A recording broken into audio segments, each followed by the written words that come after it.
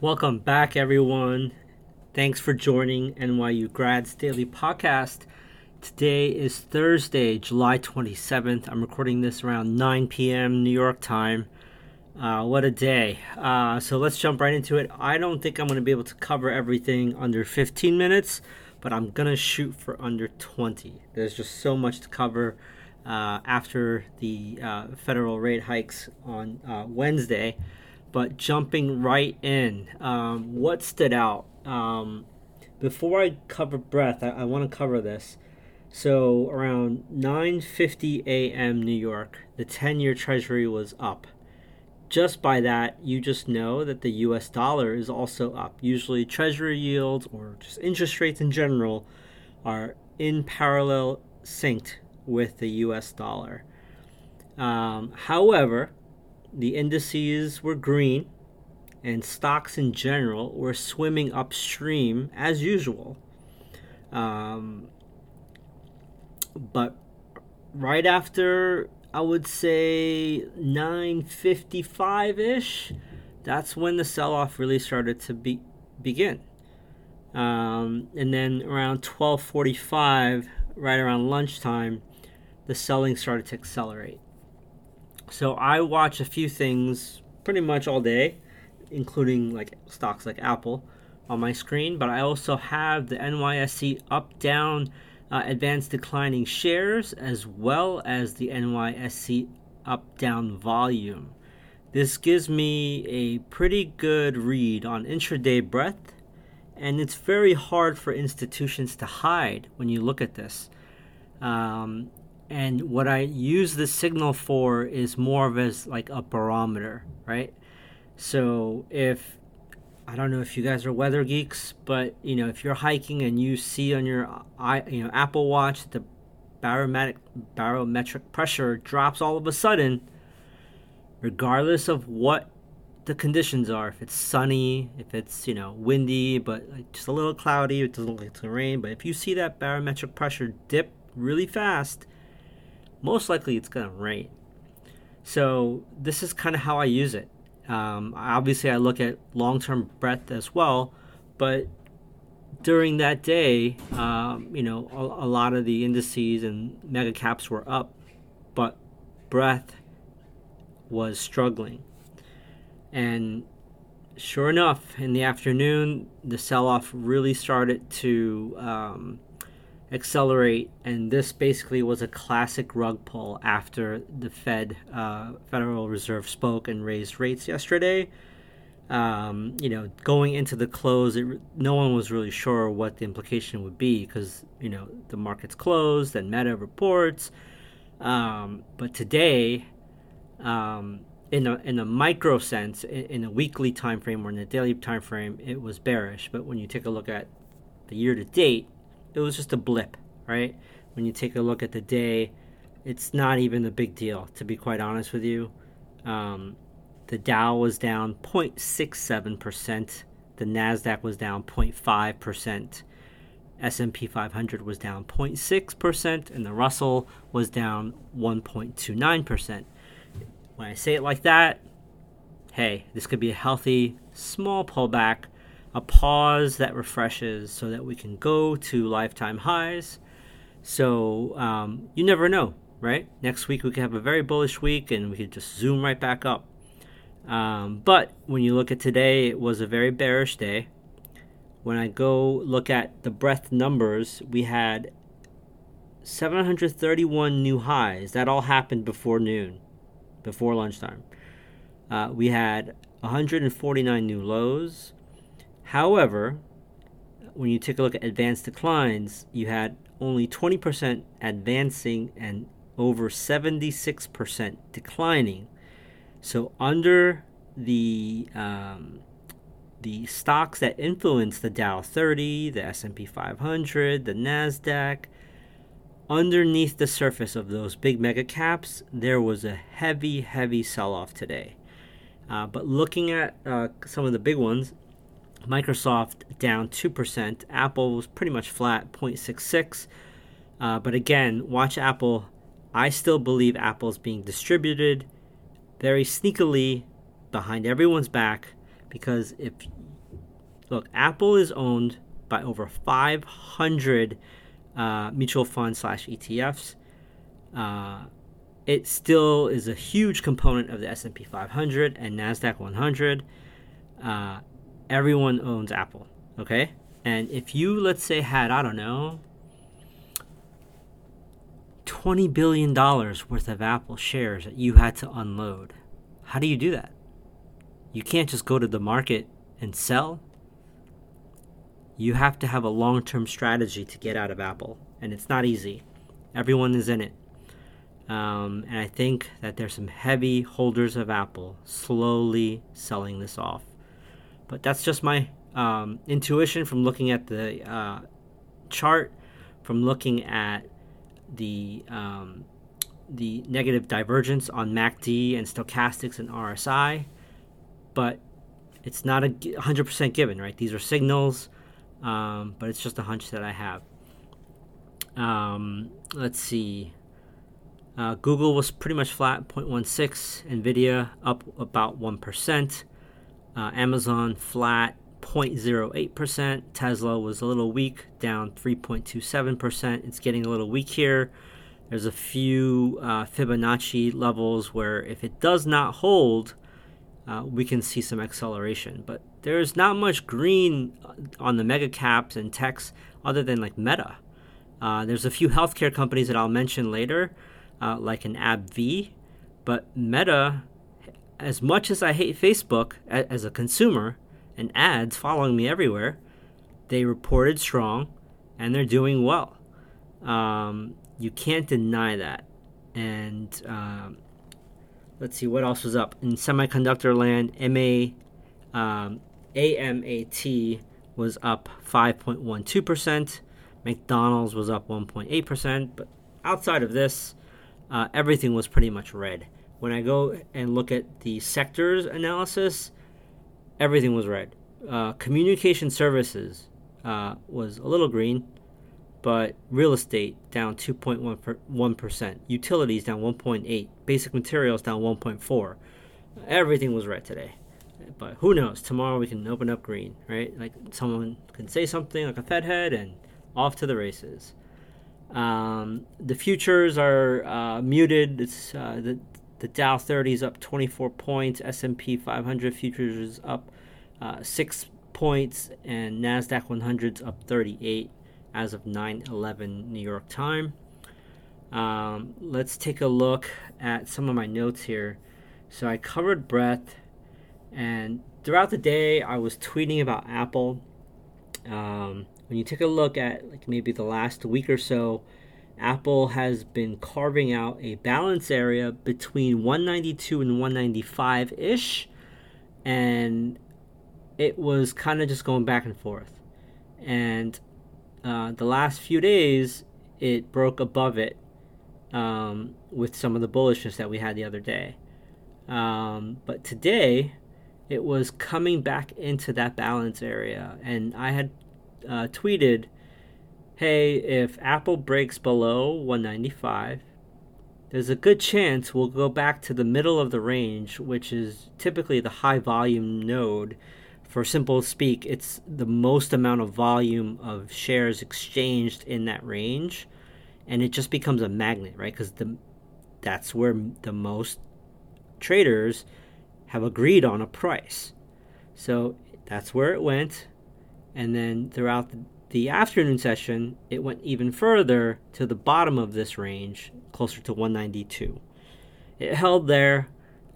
Typically what happens at the balance area extremes is where you'll have potential initiative moves.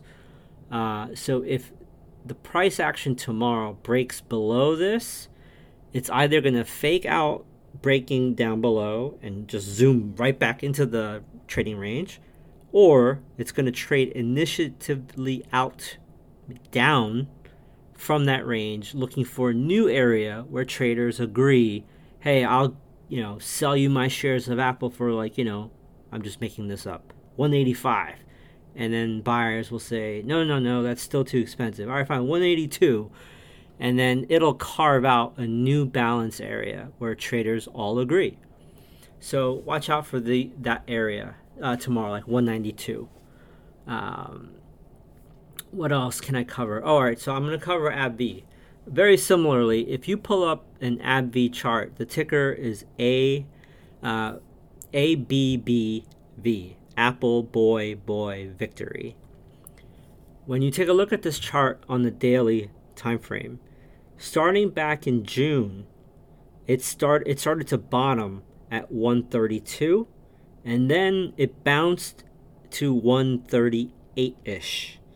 Then it slowly started to dive to 130, formed a quick V bottom, then bounced all the way back up to 137. Then it slowly started to creep down to 132, and then it went back up to 138. Okay? I hope you're still following me. But eventually, it broke out of this range. It back tested to 140, and then it gapped up higher recently on earnings. So they raised guidance, and this company pays a pretty good dividend. Very strong company. If you watch television, like that still has ads, like not Netflix, you're gonna see AbbVie drugs on television all the time. Their main drug that they advertise quite a bit is called Humira, and it services many indications or ailments. But not a lot of people know this, but AbbVie owns Botox. Now, I have nothing against Botox, right? It's a huge business. And if you have Botox, that's great, But the reason why I'm bringing this up is Botox is not covered by healthcare insurance. So all of their Botox business through their doctors that administer Botox, and Botox is not just like, fillers, but Botox has a lot of other options, a lot of uses, even for like migraines, skin as well. And it's all cash, right? It's like, it's an all cash business. So not many people know AbbVie owns that as well. Very strong action here. If this bullish run in AbbVie continues, there is a gap that it can close at 160 from here. And it could go as far as like 165 to retest that level. But keep an eye on AbbVie. I am not your financial advisor. I'm just sharing what I'm seeing in the charts. Very strong action in AbbVie. I mentioned Meta earlier. It finished up 4% again. I'm going to watch this, right? Like, very, very impressive for Meta to be swimming upstream when everything is getting sold off. So kudos to Zuckerberg and whatever they're doing. They are tracking us to infinitum for all these ads. Aftermarket, Roku is up 8% after earnings. Now, keep in mind, I'm pulling up this chart. Roku has been slammed, right? Like post-COVID. When I pull up their chart and like kind of zoom out for, the whole picture, yes, it's up now, right? It was up 3.75% for the day, and then after hours is up another 8%. I actually made some money on the short side on Roku, and that was like around at 125 on the way down to, what was it, like September-ish, when it was like close to 50. And then I bailed on the position, but it kept going. So it's bouncing from 31. 29-ish is the low, but it's bouncing from like a $30 level.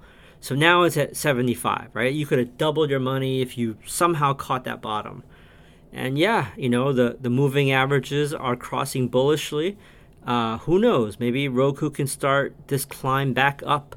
Maybe it'll go back all the way back to its lifetime high of like $400 and something dollars. Do I think that's going to happen? No, but you never know. With all the Wall Street bet crowd and meme stocks, Who knows? But yes, Roku, put it on your radar. It is coming up the right side. It looks very bullish. But just know that this stock is coming from $450 plus from 2021. Let's see what else stuck out. Crocs. I've never owned a pair of Crocs. I'm more of a Birkenstock wearer and consumer, but Crocs is down 14.5%. And this chart looks pretty ugly, to be quite honest with you. It's a huge topping pattern. The 50-day moving average is about to cross below the 200, and if this area breaks right here, which is already breaking, this can easily go to like 65. For right now, it's at $102. Again, do your own homework, but this looks very, very bearish. Also, kind of looking at the buy now, pay later companies like Affirm Holdings, they're down 7.39%. Kava, the recently IPO'd Greek quick serve restaurant, down 3.28%. I already mentioned Chipotle Grill. eBay, pretty strong consumer company, down 10.43%. And it is hugging this trend line that dates back till 1998, man. Holy, I'm going to post this on the show notes. eBay looks like it's in deep trouble here. It's at $43.71. If this accelerates, this can go down to like $20 with nothing underneath. Let's see. I'm going to just cover the home builders. So I actually got an email today, asking what's the difference between IYR and ITB. So IYR consists mostly of REITs, like commercial companies. You'll know, like Simon Property Group. Most of the malls you would go to is owned by Simon Property Group. They're in IYR. Prologis REIT, American Tower REIT Corp, Equinix REIT Corp, Crown Castle Inc., Public Storage REIT. That is what IYR is. And then when you look at XHB, those are the builders of homes, like the homes that you and I buy. But with that said, just going through this, the home builders are still hanging tough. They're not down too much. Beazer Homes, there's one that was an outlier, but Beazer Homes is only down 0.9. You have DR Horton down 1.2. You have Lennar down 1.1. But there is one company, Pulte Homes was down 0.7%, but Tri Pointe Homes, T as in Tom, P as in Paul, H as in hotel, they are down 8.1% today. I have to see why. I haven't listened to like any of their earnings calls or anything like that, but it sliced through the 50-day MA today like butter.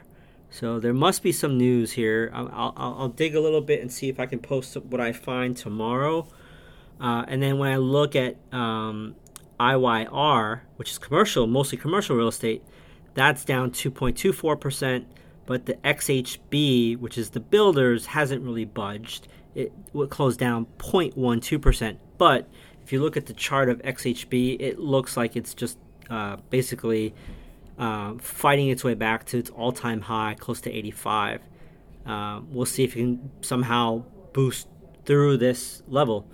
With that said, I don't have much else to cover today. Thank you again for tuning in to NYU Grad Substack, as well as the podcast.